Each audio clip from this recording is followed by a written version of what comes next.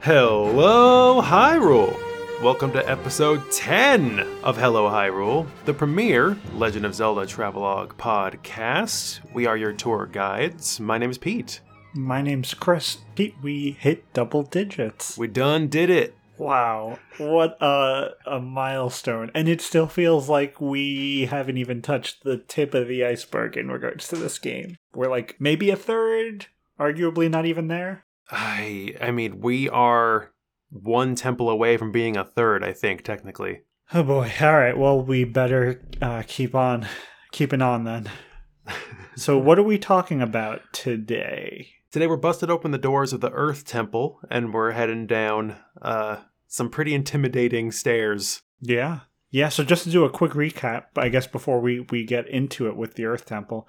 In the last episode, we put our sunscreen on, hopped onto Flofty, and made our way over to the Eldin province, where we met our Moli Magma friends, obtained our digging mitts, the first piece of our elaborate Knuckles the Echidna cosplay, and we played a bit of Minesweeper. We played a bit of Thrill Digger before gathering up hidden key pieces that we need to unlock the Earth Temple.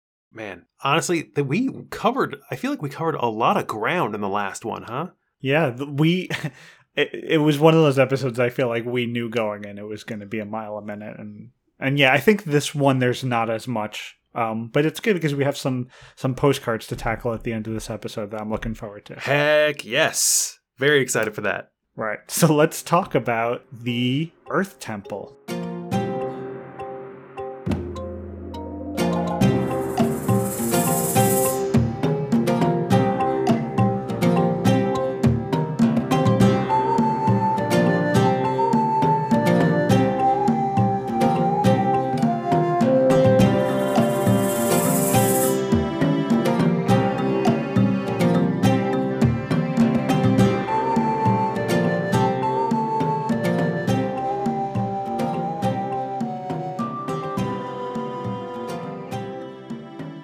So do you want to give a bit of a description for like just generally the vibe and what the Earth Temple... It's crazy to me that this is the Earth Temple. I keep saying it, but like this is a fire temple. There are fire temples in all Zelda games. This, by all accounts, is a fire temple. This is very much has fire temple energy. It's very weird that this is called a fire temple, although I'm glad that we're addressing this right away, Chris, because at the top of this episode, I want to address like two different things that are persistent throughout the entire time that we're here, okay? Mm-hmm. The first thing is that the music slaps. The soundtrack for this temple is great. It's very good, and I'll have put a little bit of it earlier on, but yeah, by all means, you should be checking out the soundtrack for this whole game. They put out a whole orchestrated CD, which is what we've been using. We've been ripping tracks from that CD for this podcast, and you should definitely seek out those tracks and this song. And the second thing, Chris, is that I have a rolling theory with this. I looked at my notes over again today, and I'm still fairly convinced that this, while still technically being the Earth Temple, was not always filled with lava. Okay. Why is that? Well, I mean, it's just based on the premise that a lot of symbology in this place is based around animals, right? Mm-hmm. There's like these like dog statues and dragon statues. There's dog symbology and like elephants that like spew fire from their trunks, and also like each of the roads. There's roads here, even though it's like a carved out of the earth kind of place. There are these like blue stone mosaic roads, which are very pretty, by the way, that when they end at different points, they're like snake heads and whatnot. Yeah. Like tons of animals, very earthy.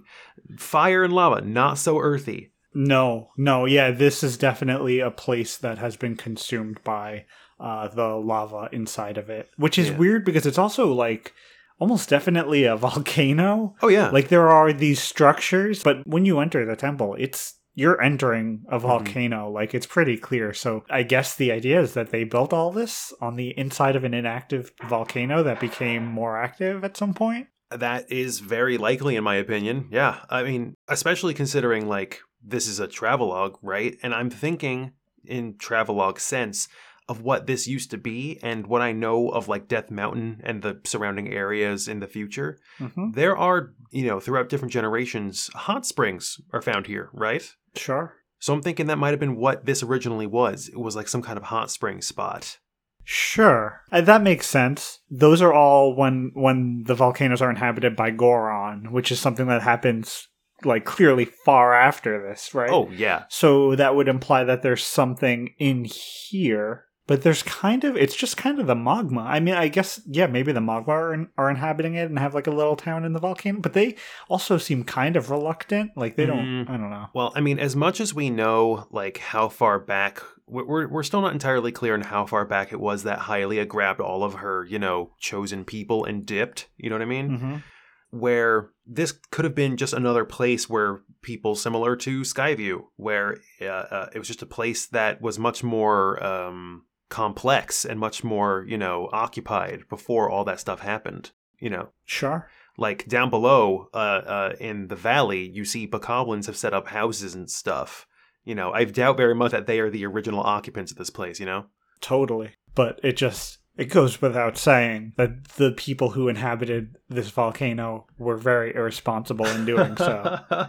Because who could have predicted the lava then engulfed most of the stuff in this place? So yeah, we have a lot of like obviously brown walls, waterfalls of molten lava kind of like spewing in with like a lot of tight walkways, kind of what you alluded to before. A lot of bridges with like boulders in the walls. There'll be like, a chunk of a bridge is missing and there's boulder on the other side of it. You have to throw a bomb. A lot of puzzles like that. A lot of cool structures like you mentioned, which seem to me like Chinese inspired. I mean, I think we touched upon Chinese like design at the end of last episode. I am a completely untraveled heathen, so I don't really know much about, global culture design, but at least my first impulse is that it's like some kind of fusion between Chinese, Indian, inspiration here. That's the impression I got also as another uncultured heathen. But yeah, no, absolutely. Similar to Skyview, you can tell at certain spots where there were paths here now completely destroyed. Mm-hmm. So just like Skyview, I would love to know what this place used to look like before, Demise, had his little death parade around Hyrule. Yeah, that's a good point. That would be kind of cool. It would be nice if at the end you were able to see, even if it was like static images, or in the beginning, in the intro, if you were able to see like static images of some of these locations that have gone into ruin, like the previous temple and this one. Mm-hmm. But we do not have that, unfortunately. I also looked in the art books and I wasn't able to find anything specifically about this dungeon, unfortunately. Well, it's hard to nail down concepts. I mean, this is how I imagine it. It's hard to nail down concepts for a place that's just wrecked. Sure, totally. That makes sense. So is there any more that we want to go into with the description, or should we start talking about some of the inhabitants? Inhabitants being monsters? Mm-hmm. Sure. Well, when you first go in, the first actual entrance to the place is like after the first room, because there's a closed off door that you have to use. I think you use Beetle Buddy to cut these chains in order to drop the drawbridge down over the lava. Yep. Yeah, you get a lot of use out of Beetle Buddy in this dungeon. Yeah. There are a lot of upped bridges where you have to hit a few switches on the floor, or they're not switches, they're like rope. So it'll be like there are 3 pieces of rope hanging the bridge up and making it inaccessible to Link. You take the 2 out on the ground and then you throw Beetle Buddy up, go around the bridge, and you take the last piece of string out on the other side of the bridge, sort of puzzles. Right, which kind of gives like a fort vibe, right? Like this place was supposed to be fortified a long time ago. Maybe, yeah. That's a good point. Once you get in there, suffice to say, you get into a much larger chasmous room that is just completely flooded with lava, which is where you're going to be spending a lot of the time. It's kind of like a hub as you go from room to room. Mm-hmm. And the first enemy you're going to see are these like kind of shabby, like little fat, like spherical hippo things that you find. Would you say that's accurate, Chris? So you're talking about the magma spumes? I'm talking about magma spumes, yeah. To me, they are a mix of blowfish and frogs. I think they're frogs. Oh yeah, you know what? Now that you say that, yeah, that makes a lot more sense. They got like a little bit of a tadpole tail and the webbed feet. Mm-hmm. Yeah, so they are circular red tadpole-looking things with webbed feet. They have like a little fire tail, and they have like these weird boxy yellow eyes that like come out of their heads. Sort of like snail's antennas or something like that. Yeah, except it's eyes. But yeah, exactly, like shape-wise, exactly like that.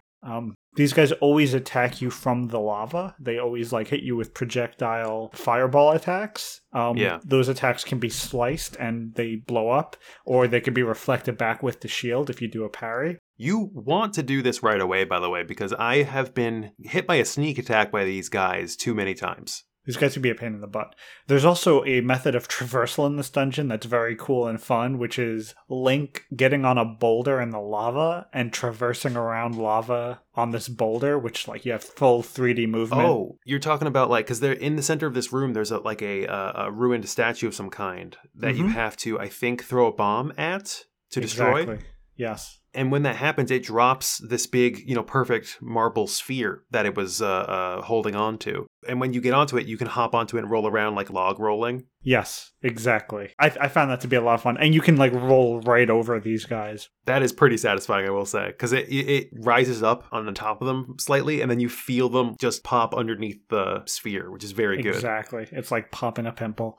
And Ugh. Fi's comment about the magma spume, she says, "This odd creature is quite at home in magma. It stores and processes gas produced by the magma into a flaming projectile that it then spits out. Cowardly by nature, it sits with its eyes just out of the lava in order to detect any danger and flee if necessary." So I guess that's why it has the eyes protruding in the way it does. So this thing sits around sucking up volcanic gas with its big old green smoochy lips, and it somehow turns that into fire? I guess so. Yeah. It stores and processes gas produced by the magma into a flaming projectile. Yeah, you would think it's just like, it almost feels like they overcomplicated that. Like, this thing just exists in lava. Sometimes it spits that lava out to you. It comes to a point where they don't really need to they don't really have to explain it. But then I start to question stuff like, oh, it absorbs extremely, hot gas and then goes down underneath very dense lava, somehow staying down there. That's a lot of muscle. You need to do that. You would think that these things would be blowing up doing that, right? Like combusting? That seems incredibly dangerous. There's a reason that these don't persist further into the future. They no survivability, I think. No, but you know what does have survivability is the one other type of enemy we encounter in this dungeon. Well, one of two. Okay, So there are two other enemies. Both of them survive into future games, and I'm talking about the Lizalfos. It's funny? Up until Breath of the Wild, I didn't care all that much about Lizalfos, but ever since then, I get excited whenever I see them in a game. Oh yeah? What was it about Breath of the Wild's Lizalfos that? Oh no, it's just like they seem kind of like goofy in a way, where they just kind of slither about the place and they move very jerkily. Yeah. There's also a decent variation in the design of the Lizalfos, like from game to game. Oh yeah. In this one, they kind of have a little bit of like gecko heads in a way. Yeah. Actually, there was a point where one of these things straight up reminded me of Gex the Gecko from the PlayStation. You're speaking to my inner child, Chris. Especially like the weird bodies and whatnot. But yeah, okay, so in this game specifically, they are like these iguana/dinosaur looking creatures with a large metal arm that kind of doubles as a shield, and they have like a battle mace on their tail. The big old gauntlet on their arm, that's not part of their body, right? No, that seems like it's specifically like a weapon. They use it like a weapon. Yeah. I have a question about Lizalfos before we even describe them much further. Mm-hmm. A similar question to the Bokoblins that I think I've asked before, which is do you think that these enemies are sapient? Do you think they have feelings? Yes, because they express fear. Yes, they do. That's true. Huh. Yeah. It kind of makes it kind of sad, doesn't it? And they also wear these tunics.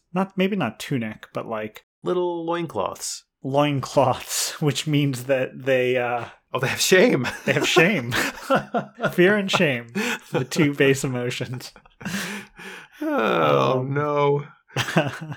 Yeah, I like these guys. It's something like that that kind of makes me wonder, like, where the certain species are going in the future of the franchise.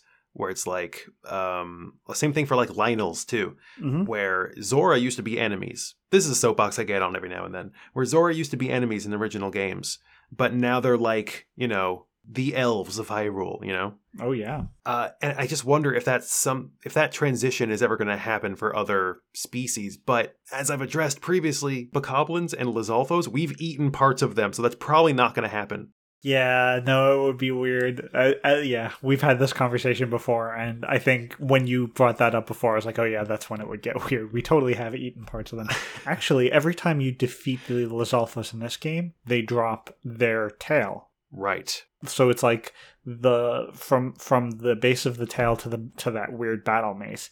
And I think the first time you pick it up, it says, surely it's a little gross, but you never know when you may need one. Yeah, you take their tail and the little, like, end cap that they put on there, like, as a crafting item, which makes me wonder if you're using the tail at all or just, like, the little, spiky iron ball. It's an upgrade material for the bomb bag and the sacred bow. Oh. So I don't know how you're using it for those things. I don't even think we should begin to go down that rabbit hole because I doubt they put any thought into it. Oh, I'm thinking about it, Chris, and I don't like it. We need to move on. So yeah, Fi, her comment on the Lizalfos is, this unmistakable monster is equipped with an arm guard made of hard iron. Great physical prowess makes it difficult to predict its movements. You will need to anticipate the direction of its arm guard to successfully land an attack on the exposed angle. It's a similar thing to Bokoblins. Mm-hmm. It's a bit more advanced, so you have to Oh yeah, they juke you a lot. Right, you have to attack them, which leads them to defending in a certain area, and then you attack them while they're defending, and they'll try to attack you, leaving them exposed on one side, and you can attack that exposed side. It's not too tough, but it's definitely like a bit tougher, and it's very much like, hey, we have motion controls, like one of those enemies. Right. Aside from those two, we have Fire Keese, which we've had in plenty of other areas, and we've addressed, so we probably don't need to go too deep into that. But those are the three recurring characters outside of the boss, who we'll talk about later. Those are the three recurring characters in the Earth Temple. What were you going to say? The Fire Temple? The Fire Temple. This is a Fire Temple. It drives me crazy. It makes no sense. It's not like this was their first time doing it and like they changed it later. It's completely chaotic that they did that. Anyway, we should start talking about some of the rooms that we liked or some of the moments that we liked in this dungeon, maybe. Not gonna lie, like, this particular spot is the number one thing that I took notes on in my area. I did do like a quick cliff notes to catch myself up, like with a kind of obnoxious Let's Player that I found. But the number one thing that I remembered was in this main room, again, where you have the sphere that you're rolling around on. But to go towards the end of the dungeon, you have to like roll it into... Like, there's a staircase that leads up into the final exit of this room to, finally proceed. And in order to access it, you have to push in, like, these little, like, pinball parts that you have to push in on the sides of the stairs by rolling the sphere into it.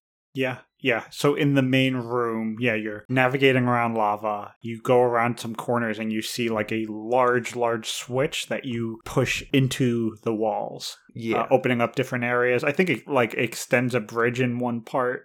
It raises a platform, which is part of the stairs that you have to go up. Right. But I have two things to mention about this, okay? The first thing is my personal experience in getting them done, because me dealing with them with my brain actually kind of almost doubled the amount of time I spent like doing this, because I didn't like spot the first one when I was first rolling around in here. And to get to the second one on the opposite side, you have to blow open a hole in a wall with a bomb and then roll the sphere in there across like a Mario Galaxy style, lava road that's like on either side it's pits, but you have to stay on the lava. And I finally make it across there. There's a couple different rooms to get through that whole thing. With enemies, bats, etc. I get to the other side, back into the main room to push this second piece in, not realizing that it's the second piece. I look on the other side of the stairs. I'm like, no, please don't tell me I have to go all the way back the way I came. Yeah. Yeah, that Mario Galaxy style puzzle is like the latter part of this dungeon. So yeah, you totally missed the early thing and did the second half. And unfortunately, I did go all the way back to get the first one, before realizing that opening the second one also opens a little shortcut to get back to the first one, Chris. Oh, so you could have just pushed forward a little longer. I wasted so much time doing this. Yeah, there are a lot of shortcuts. There are a lot of like little cracks in the walls of this volcano that you could throw a bomb onto and it'll blow open a wall. It'll break open boulders, kind of all the usual things. And as soon as you get the mini map, those little breaks in the wall are noted by an X, so you can kind of see it all. Actually, you kind of mentioned one of my favorite. I think this is one of the more memorable dungeons in this game. Oh, yeah. Right before that section where you are navigating over lava that is above like a void of nothingness that you can fall into. It's pretty weird. So that part in particular, what you can do is you can go into first person mode, and in first person mode you have a little bit more like of a precise, you have like a closer view, so it's almost like a little bit easier to be precise. Really? So you won't fall off. But yeah, I mean, it's not super hard to like navigate anyway. It just really slows you down. Mm-hmm. But just before that, there's like this tight hallway where you are navigating the boulder, and there are dragon heads in the sides of the walls, just spewing lava out from the walls. And you got to like weave between them. While also like keeping lava spumes at bay, like rolling over lava spumes, and like there are a bunch of hidden alcoves with boulders that you have to blow up with bomb flowers. It's just like that hallway in particular I thought was actually pretty fun. I agree. That was a pretty memorable spot, especially considering like the dragon heads, which I'm glad you point out, pouring out lava, just vomiting lava constantly. Mm-hmm. I'm willing to bet that originally those were meant to spit out hot spring water. That's a cool idea. Yeah, again, that would be a cool thing if we were able to get some insight into like before, or even like after, if at the end of the game, if you leave this place in a state that's different than the state it's in when you're traversing it, it would have been cool to see something else like that. I mean, even just going through the place, you have to blow it up a little bit, actually. Oh, you blow up so many walls, which is, again, just incredibly irresponsible of Link, right? Like, you're in a volcano. This whole thing could come in. You're throwing bombs at all the walls and everything. The second you walk in there, if you every single bomb you pull out is a potential death warrant for yourself. Yes, absolutely. So we kind of just spoke about a lot of the second half of this dungeon. Yeah. We're winding really quick and going back to the first half. You do see Cobalt, the magma, the cobalt magma. Good. More magmas. Yeah. Who tells you he saw a blonde-looking girl getting dragged away. It sounds like Zelda had a very bad time. Like, we'll get a few instances of this I'm going to point out. Uh-huh. Sounds like Zelda had a particularly bad time in this volcano. But I mean, I guess to be fair, who would have a great time traversing a volcano? Aside from us, we have a great time. I'm wondering how they got her through here, like with all the disjointed platforms and whatnot. Yeah, that's a good point. So there is also, back in that main room, there's a bomb flower puzzle. Like, pick up a bomb flower, roll it under a gate, blow up a thing. And that actually leads you into the mini-boss room for this dungeon. And the mini-boss for this dungeon are Dual Lizalfos.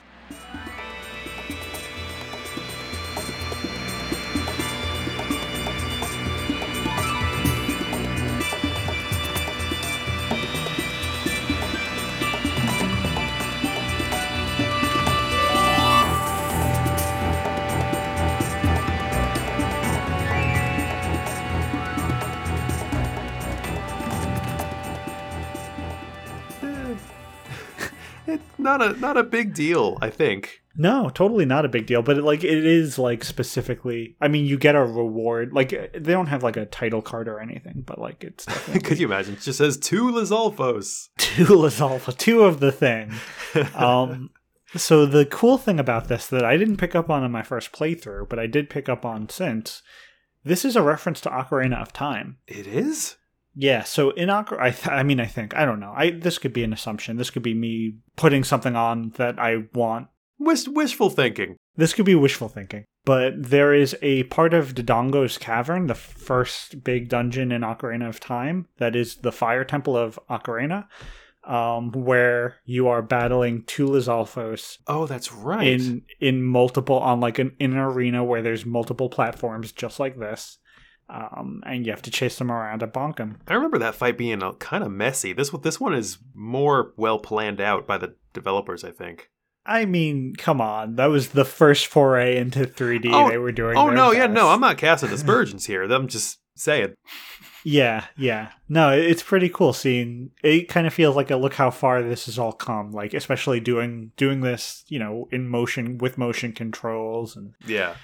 It looks arguably nicer in Skyward Sword. I will say I'm very thankful that this fight's a little easier than it is, the equivalent in Ocarina of Time, because my experience with Lizalfos in this game in particular is that I can kill them in either 5 seconds or 5 minutes, and there is no in between for me. Yeah, no, I'm with you. It's one of those enemies where you hit them, and then if you take a bad swing, sometimes like I would find myself flailing a bit. Exactly. Like them and Deku Baba.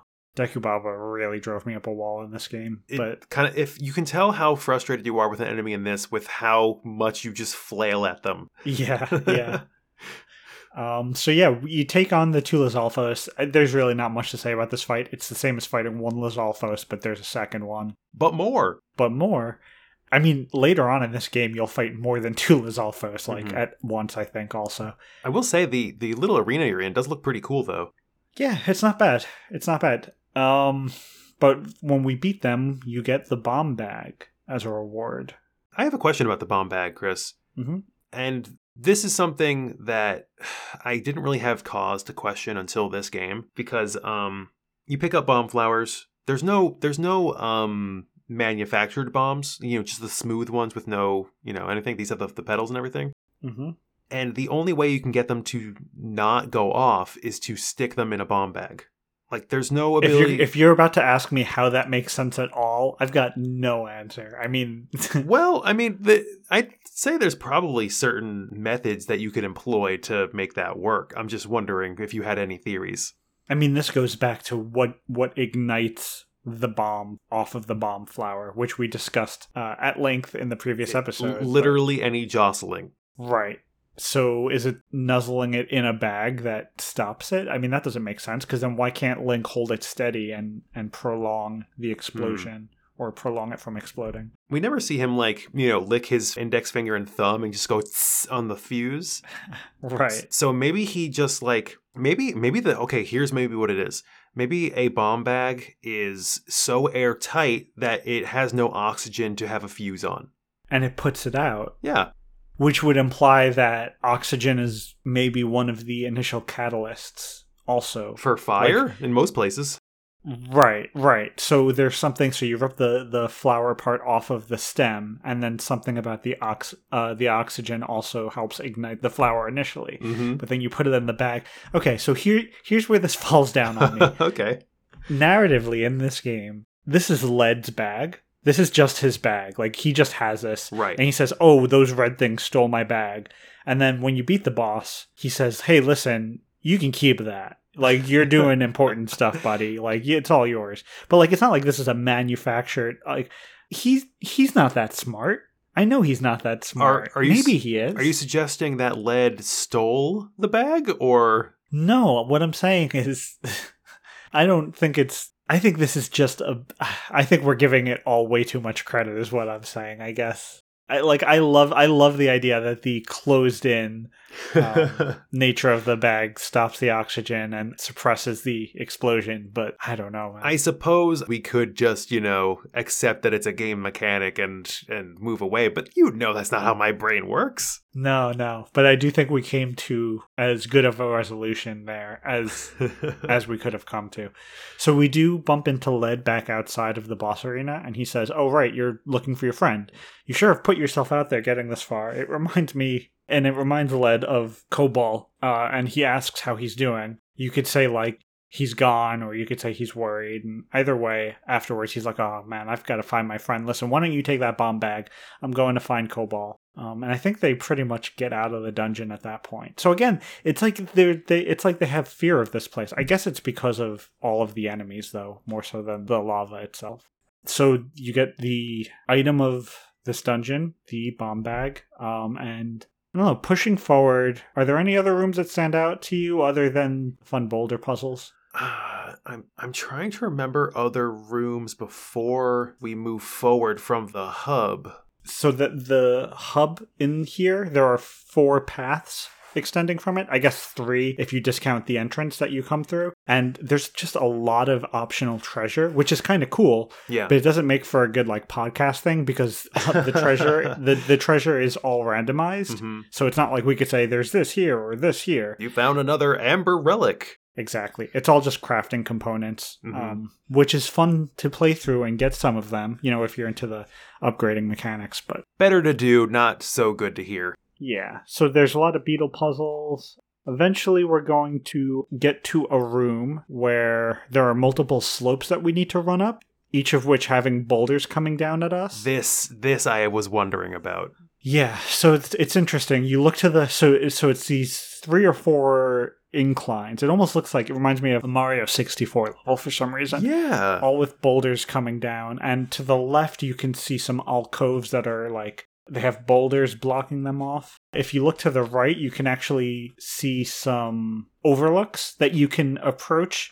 You do some crouching, and there's some navigation puzzles that will get you above these inclines. You throw some bombs down, you blow up the alcoves, you get some treasures, but you're making your way upwards, essentially. Oh, yeah. I mean, if you see a slope with boulders going down it constantly, the video game assumption is I have to run up that and not be hit by boulders. Unlike the outside of this, you don't see bokoblins or anything throwing the boulders down. It just is there are perpetually boulders coming down this. Which suggests that it's mechanical, right? I guess so. So is there just a conveyor belt somewhere just dropping boulders down constantly? I mean, hold on to that thought, because there's certainly one later in this dungeon. Sort of. Oh, I like that. Anyway, so we keep going upwards, and there's a room with a large dragon sculpture. At the top, we'll get the boss room key, but then the large dragon sculpture drops this boulder that chases you Indiana Jones style or Crash Bandicoot style, the real icon. Or Sonic Adventure 2 style. Or Sonic Adventure 2 style. We could have stopped at Indiana Jones, which is the coolest reference that we made. We didn't have to devolve down. We had to go, it's downhill. We're going downhill right now, Chris. Oh, it was metaphorically all downhill from there. Anyway, so that boulder chases you back to the beginning of the room and gets swallowed up by another dragon statue or it was hard to tell. It kind of looked like a dog or wolf statue that swallowed it up. To me, it looked like another dragon. It catches it in its mouth, so a dragon spits out a boulder and it rolls down like a spine of some sort and lands in the mouth of another dragon, which gave me, this could just be me, but it gave me very much an impression of Cat Dog. Do you remember that? Yes. Oh man, Cat Dog, but dragon. It's dragon. It's dragon. So it gets swallowed up by that other dragon statue, which I'm still on the hill that it was a wolf or a dog. Hey, could be. And then you insert the key into the door, and you have entered the boss room. I'll hold off on the name of the boss for another minute because we don't see them initially. Yeah. Initially, what you see is you travel up a walkway, and above you is the skeleton of a dragon. And that's so cool. It is really cool. Yeah, it's a cool set piece. The boulder from the previous room is here, and it travels upwards along the skeleton into an unknown location. We don't really know where it went. But this is that conveyor belt that I was mentioning a second ago when you made that reference. Then there's a chain on the floor here where Fi will come out and say, I detect an especially strong reaction from this chain. I calculate the probability Zelda was bound by it recently at 95%. I surmise she was able to escape and proceeded along this path. So is she picking up pheromones, or is she's able to scan the DNA on skin flakes left on the chains and whatnot? Yeah, it's definitely a quick DNA scan, Batman style. Who needs Batman games? Rocksteady should just do a Fi game. That's challenging, I think. I'm not sure about that. I know. Yes, please. I hope that doesn't get quoted after this. I don't actually mean what I said there. Anyway, you continue forward and you navigate up to a very cool looking dragon statue. And atop the dragon statue is Girahim, he's on top of like the dragon's nose and he's laughing down at you, pretending he forgot your name. Oh, This he guy's remembered. You know he did. Remembers. He says he's feeling a bit frustrated and needs someone to vent to, which is a funny. I mean, it wasn't funny listening to it, but I like the idea of that I'm just funny. really down in the dumps today. He says his underlings captured Zelda, but the goddess-serving dog, who we've discussed last episode as Impa, set her free. He says something good can still come of this, though, and his friend will char Link to a crisp. He then snaps his fingers, and the dragon structure's mouth opens, and the aforementioned boulder comes down on us, and we are introduced to our boss of the dungeon, the pyroclastic fiend Scaldera.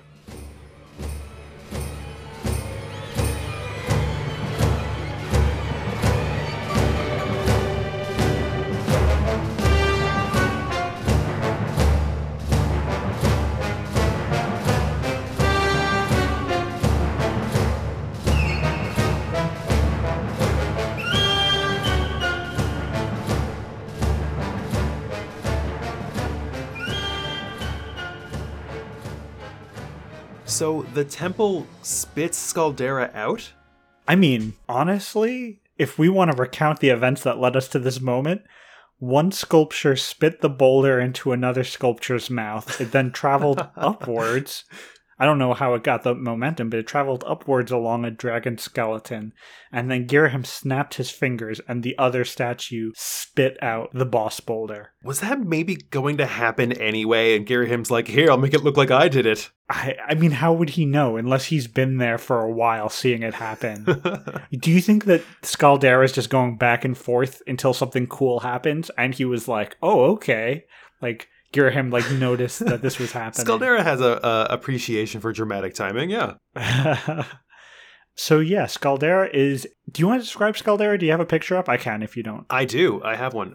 Real quick, though, the name Scaldera I like a lot because it's a portmanteau, one of my favorite things, which is the word scald, which to be burned with hot water, and caldera, which is, I'm reading here, a large volcanic crater. That's a good one. Pretty good. There are non-stop portmanteaus in this game, but that's actually a very good one. This is like borderline a Pokemon name. I could see a Pokemon being called Scaldera. That's actually a great Pokemon name. That's a good point. In any case, Scaldera looks like, they have a series of forms the further you fight them. They start off just as like a boulder that kind of opens up with cracks of lava and magma inside of it. But then it opens up sort of like a Deku Baba head. It opens like a Pac-Man, and inside it's full of lava and like teeth made of lava, and also like just one crazy looking multicolored lizard eye that pops out of one side. Apart from that, it also has several, I can't count them from here, but several little spindly daddy long legs arms made of lava also, which at the end I think of it's each... 6. 6? I think. It could be. But at the end of each, like, Daddy Longlegs arm is a big old goofy glove hand that looks like those slappy goo arms that you get from a vending machine. Yes, that's a very good comparison. That's exactly what they look like. And the further you fight it, the rocky exterior wears away to where it's almost entirely made of lava and just, like, only a little bit of rock left. Overall, I think it's kind of pretty intimidating because it's one thing to see a picture, it's another thing to fight it up close because this thing is huge and moves surprisingly fast. Yeah, for sure. And it's also like throwing itself at you quite often. It also has like a lot of teeth under the fire. Like when you're looking at it, I didn't catch this playing it, but looking at a static image of it, like rows, like very, very long rows of very small fire teeth. Mm-hmm. I kind of hate it. Yeah, it's entirely unpleasant. I kind of liked this boss fight. So Link, the boulder comes down. Link jumps out of the way. It gets to the bottom of the walkway. All its legs pop out and it roars at you. This thing starts chasing you, and then upwards up the walkway that you're on. About halfway up the walkway, it starts to slow down. Right. And while it's slowed down, you want to toss one of your bombs at it. And then it will fall back and start inhaling. Well, it'll fall and it'll roll all the way back to the bottom. So you gotta kind of have to chase it. Right. And you actually brought to my attention. I knew that this was similar to other bosses in the in the series, but do you want to say specifically which boss? Oh, it's a Dodongo, King Dodongo. Yeah, this is totally the King Dodongo stand-in for Skyward Sword. Like, it's exactly that fight. Very familiar.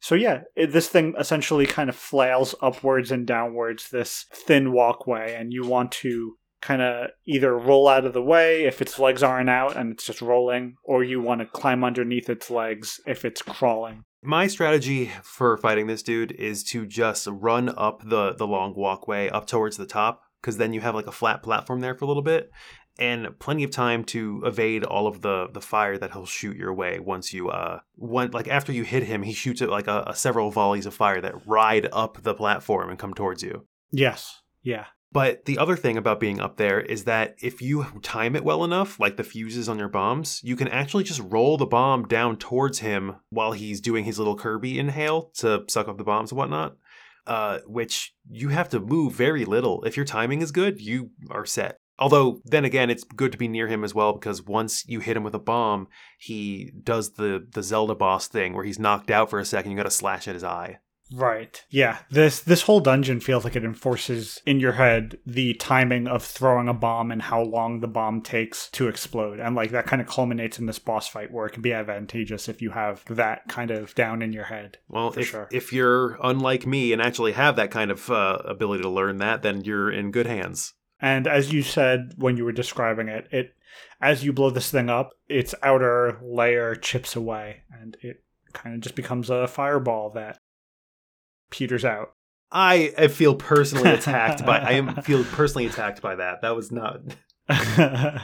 So yeah, once we defeat it, is there anything else you want to say about this boss fight before we talk about what happens after? I'm trying to think about anything else. I think I'm kind of tapped. Although, just real quick, Fi does mention that Scaldera inhabits the Earth Temple. It lives here. I mean, it makes more sense for Scaldera to live here than anything else in this world. Right, but back to my point that, like, Girahim didn't, like, conjure it. He just was aware. Right, and he just did cool finger snappy thing at the right time. Yeah, exactly. Yeah, I believe it. He's not fooling anyone. He's a goober. So once we defeat it, we're going to enter a room at the top of the boss arena. So, like, there's a bunch of...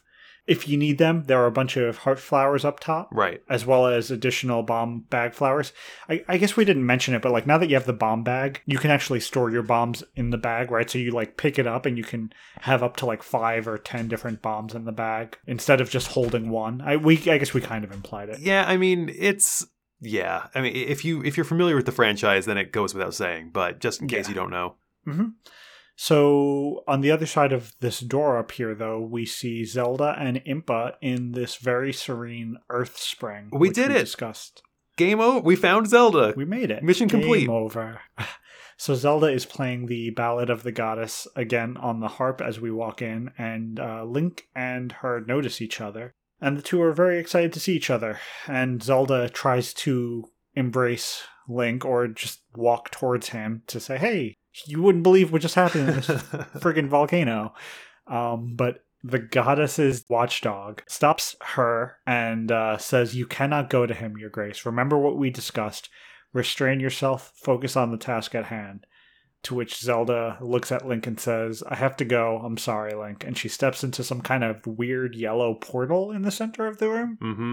And that's when things go down. I love this dialogue from Impa afterwards. Oh, yeah. She says, it took you far too long to get here. Looking at you, I fear the goddess is mistaken in her choice of agents. Ooh. If this failure is any indication, you have no hope of defending her grace from those who seek to assail her. Do my words sting? Let them. If I had not come when I did, your Zelda would have fallen into the hands of the enemy. The truth is, you were late. Jeez. And then she tells you if you want to help, you have to summon a shred of courage and face the trials before you. I mean, in like 10 seconds, she is 1,000 times more effective at cutting Link down than Girahim ever is at any point in this game. I mean, yeah, and it's a good. It's way too harsh, but like it's a good point, and I think exactly the motivator that Link needs, kind of at this point in the story. You're incompetent. You're slow. You're a coward. I mean, I think it's intended to be less of that and more of like you need to keep doing better. That's not how I took it. I was thinking like this is like the first Impa, the first ever version of Impa to tell us that we suck. I mean, yeah. To be fair, Impa got in and sees Zelda chained to the floor in a volcano, and she's probably like, "Are you kidding? Are you kidding?" Yeah, we didn't. We could have been a little faster, baby. Yeah, we shouldn't have grinded for all those upgrades at the bazaar. Oh well. Anyway, then she disappears into the portal before it closes. I have a note. She must have missed my boulder riding skills. Because she'd be pretty impressed if she saw those. Oh, that's Anyway. why. It's because I was messing around, going back and forth on the lava to get the pinball parts to push in. Yes, she was not impressed by that. So we go up ahead. There's another skyward crest similar to the previous spring, and we strike it and we obtain the Amber Tablet. Just a really quick message from the gods that we get from Fi. She says, "From the edge of time, I guide you, the one destined to carry out the goddess's mission. The spirit maiden who descended from the clouds has passed through the earth spring and makes her way to a fated place. The parched desert of Lanayru, that is where the chosen will pass through the gate of time into a distant world." Gate of time, Chris. I know, it's exciting stuff. We're going to some important places in the next episode. We're heading to one of my favorite locations soon. I think it might be I think this is possibly the coolest or one of the coolest dungeons, but like the next area I think is one of the coolest areas. Oh yeah. Overall. So, Chris, what are you feeling as far as a rating for this, for Earth Temple? That's a good question. So, I feel like it is going to be easy to fall into the trap every time we rate a dungeon as a livable space to be like, oh, well, it's overly hostile and this or that. That's fair. That's going to likely get pretty old pretty quick as we do this like almost every other episode or every 3 episodes. Although, I mean, in the previous episode, we did address briefly that like going forward, we're going to tackle ratings as though you are going there fully equipped, like you can handle all the dangers and stuff. Sure, but still, like, even if you can handle it, doesn't mean it's ideal to handle it. No, definitely not. So, sure, it is overrun by lava, and sure, there are lizard warriors everywhere attacking you, and sure, the thermostat is always cranked a little bit too high, but what I'm thinking about is the exercise opportunities you get in there. You have that ball that you can ride all the time.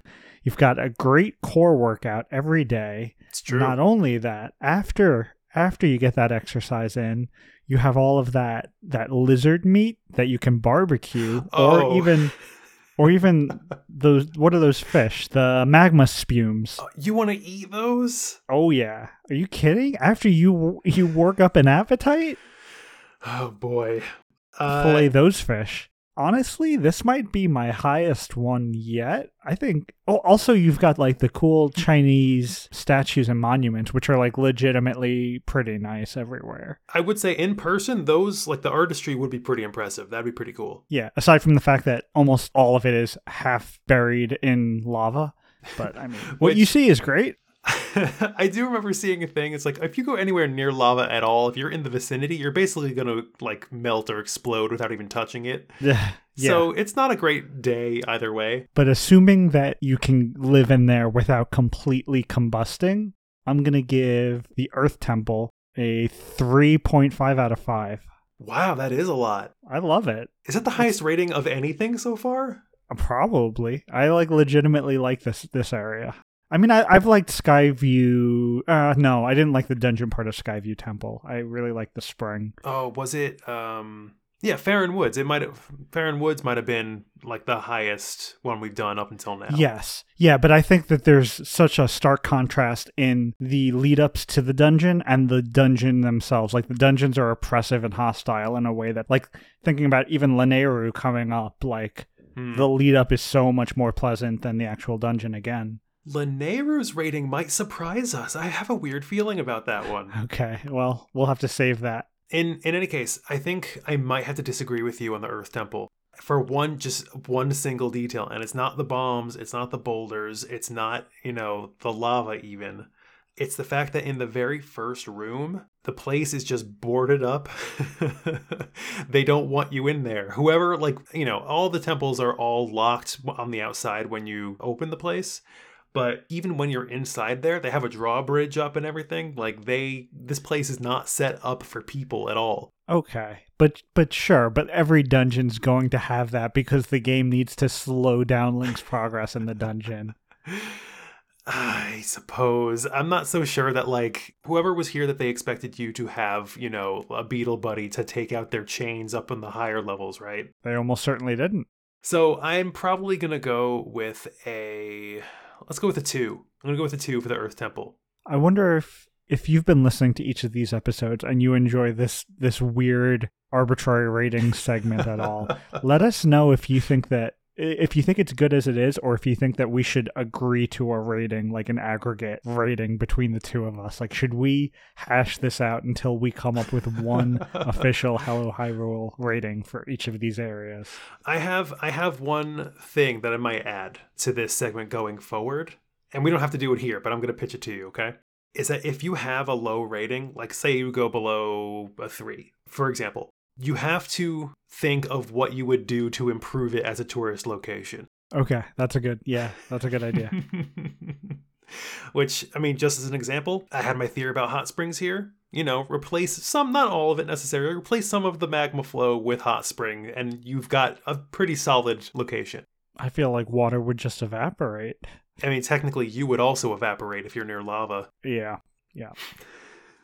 So yeah, that's going to wrap us up for this dungeon. Overall, great dungeon. I thought about this dungeon throughout the whole rest of my playthrough. Yeah, same. One of my favorites. It's honestly extremely impressive. And again, I can't overstate how good the music is. It really just, it keeps me focused. And I can't overstate how much this is the Fire Temple. This isn't the Earth Temple. This is the Fire Temple. What are they doing? It was the Earth Temple. I'm willing to give it that. Fine. Anyway, is there any other wrap-up thoughts before we move on to the postcard segment of the podcast? Earth Temple's great. Impa's mean but fair. Girahim is not impressing me so far. And Magma continue to be the worst. Magma are fine. Okay, fine. We're moving on to postcards. We can't get into this again. All right, so we got 2 postcards this week. I'm going to start with a review left by Rook. If you want, your message read on the podcast, you can leave us a review on Apple Podcasts, and we try to read those, especially the 5-star ones of those, on subsequent episodes of the podcasts. So Rook left a review saying, "This is such a delight to listen to every week. They are playing through, following the timeline, and just started with Skyward Sword. They are really fun discussions about things such as, have you tried throwing a remlet off of Skyloft?" I'm glad that resonated with someone. As well as, what does this taste like? What's the deal with this rigged tuition situation at the Knights Academy? First to my playlist queue the day it comes out. That's incredibly kind. Thank you, Rook. That's so sweet. Yeah, we love hearing from you all. Any sort of feedback, positive, constructive criticisms, anything. So it means the world to us. I mean, honestly, if you give us a 5-star review, you can insult me in the review if you want to. That's fine. There you go. So previously, we got people to pretend RP roleplay as if they were characters in the world. I would love to challenge our viewers. If you could roleplay a character in the world, but also insult Pete in one review, that would be fantastic. Wow, that's some gymnastics you got to do. Yes, but you will also certainly you will be celebrated forever on this podcast. Separately, we have a postcard from Brian, and Brian actually wrote in the form of an email. So he wrote into hyrulepod@gmail.com. That's right. And he says, "Hello, sirs. Thanks for the great pod. This is Brian, faithful listener and in-character travelogue reviewer." People might recognize Brian from a few episodes ago. He left the aforementioned review in character. The episode on merchants, along with a recent stream, and I believe he's referring to the Draft Punks Twitch streams, which have been streaming Skyward Sword every Sunday. Highly recommended. Same. I jump into a lot of those streams and have a lot of fun talking with those guys. Inspired a question. What is the value of a rupee? What do you think the conversion rate is from dollars to rupees? What do you believe the average salary is for a Skyloft merchant? I never see anyone buying anything in there besides Link, after all. That's a good point. Is he the sole driver of the Skyloft economy? Wow, these are good questions. being the hero of time is nice and all, but it seems like he could quite easily monopolize the market and live a cushy life in the sky with Groose if he'd just given up this obsession with saving Zelda or the world. I ship it. I love Groose. I am a big fan of that idea. We need another timeline where he did exactly that. All right, so there's a couple things to address in that. First one that I want to jump on is something that I should have pushed you on a little more strictly as we moved on through the past few episodes. Mm-hmm. I believe you mentioned, I think maybe even episode 1, that you are trying to figure out the value of a rupee as it pertains to the value of a chandelier. Okay, yes. So I remember speaking about the value of a rupee because specifically in the first episode we discussed an instance where you do a chore for Pippet, I believe it is, in the academy where you help move some barrels for the kitchen lady, and Pippet gives you 20 rupees, which is half... Pippet plays no part in that. Who is it? Fledge. Is it Fledge? Okay. Yeah. Maybe you're right. Maybe it's Fledge. So Fledge gives you 20 rupees, which is half of what Fledge makes doing that regularly, right? So the value for this kitchen lady to get barrels from a hallway into a kitchen that is attached to the hallway is 40 rupees.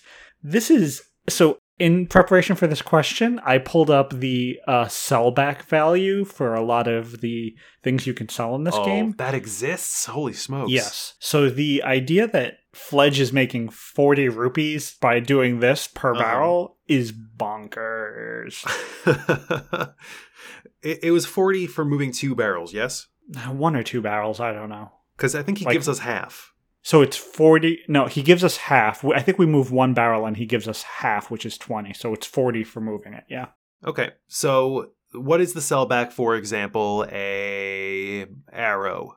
Do you sell arrows? You can't sell arrows. You can sell all the crafting materials in the game. Okay. So things like common things like amber relics, ancient flowers, dusk relics. Here's a good one. Since this is something that we picked up today, and it's also something that I'd wonder how in the world people in Skyloft would react to, a Lizalfos tail. Good question. I have that up. That is 30 rupees. 30 rupees for a tail? You're fighting an armored creature to get that tail. You're putting your life on the line in a volcano to get that tail. You're getting 30 rupees? That doesn't make any sense. But, I mean, it depends on how much that is worth to people. But if to move a barrel is worth 20 rupees, then... I guess. Okay, sure. There's more of a functional value to moving the barrel. But like I said earlier, you could make a medium or large bomb bag with those tails. Or a sacred bow, which honestly rules, but I'm sure most people in Skyloft don't know anything about that. Are we underestimating just how nice the kitchen lady is? She might just be giving like an exorbitant amount of money. The kitchen lady threatens to get you expelled if you if we break her stuff. Yes. Okay. Yeah, you know what? You're right. She's completely reasonable. Anyway, taking a step back and going back to the original question, what is the value of a rupee? Like, what's the conversion rate between rupees and US dollars? That's hard to say, to be honest, because you don't think I can't Google a rupee to US dollar conversion? No, because like a rupee, if I recall correctly, is an actual real world currency used in the Middle East. It is in India. India, gotcha. So to answer Brian's question very specifically, 1 rupee is 0.014 of a US dollar. Wow. So it's worth 14 cents. No, it's worth less than 14 cents. It's worth like 1 point something cents. Wow. I mean, I would maybe have said like a penny or less, like if you're talking about a fictional currency, but seeing that's for a real world currency. You know what?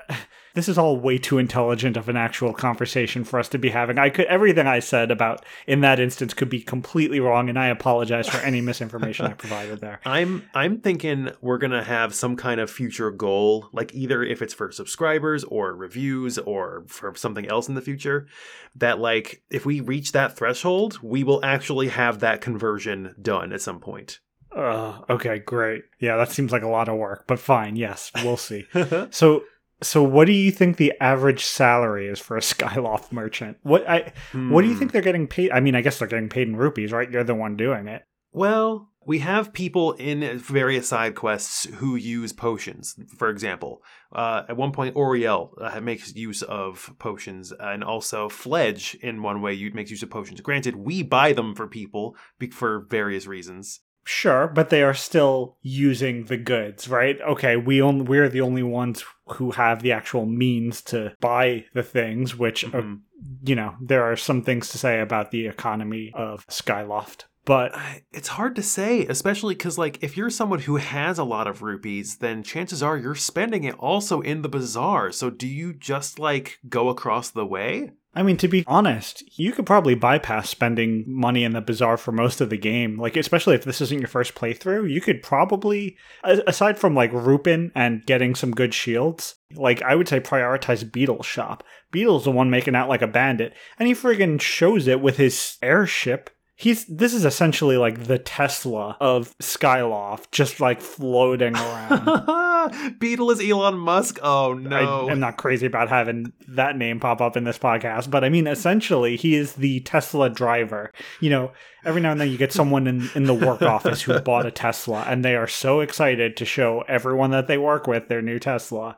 That's Beetle in this game. This one email is opening my eyes to a lot of things that I'm not entirely at home with.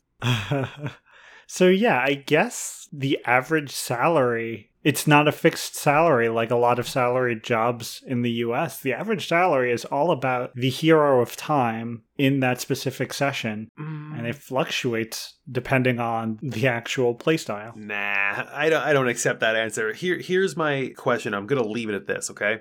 Do people in Skyloft pay rent? Sometimes you ask questions in this show that never should have been asked and certainly shouldn't be answered. But here we are. If there's minimal cost of living in Skyloft, then business is just like a side gig. You know what I mean? Sure. I mean, it is the worker doing... it's the worker doing what's needed for society to keep functioning. It's not about the money spent or the money earned. It's not about the money. They own the goods of production. They are actually fully benefiting from them. You know what? I'm actually kind of into this now. I'm kind of into the bazaar a little bit more now. But then, right. So there's no one collecting rent or even better, there's no bank collecting money for mortgages for these houses. Yeah, I mean, if anything, the number one thing that people, pay money for is pumpkin soup, one, and their own child's tuition at the school Skyloft. Oh my god, Skyloft rules. This did a big 180. Didn't expect that, huh? We're in some utopian times now. There we go. Okay. Brian, I hope that answered the question. If it didn't, let us know. And let us know what your thoughts are, because that is a fantastic question. And if you have similar questions, again, please write them into hyrulepod@gmail.com. That's right. So that's going to do it for episode 10. Bingo bango, Chris, we did it. Like Chris said, if you want to drop us an email, send us one to hyrulepod@gmail.com. You can also check us out on Twitter or Tumblr or, most social media. Instagram, I think we have. Also at HyrulePod. If you want to check us both out individually on Twitter, you can find me at The Edge of My Pete. And I am a man named Babs, B-A-B-S, as in boy. And remember... if possible, try and drop us a review on iTunes. It is the absolute best way for us to reach out and expand our audience. Yes, and before we go, I have something really quick I wanted to say. Excuse me, podcast. No. Oh no, he's dying. Oh wait, the fairy bottle in his pocket opened up and he's fine again. Oh. No, you scare me like that. Oh man, that was a mistake, huh? I had to see what would happen.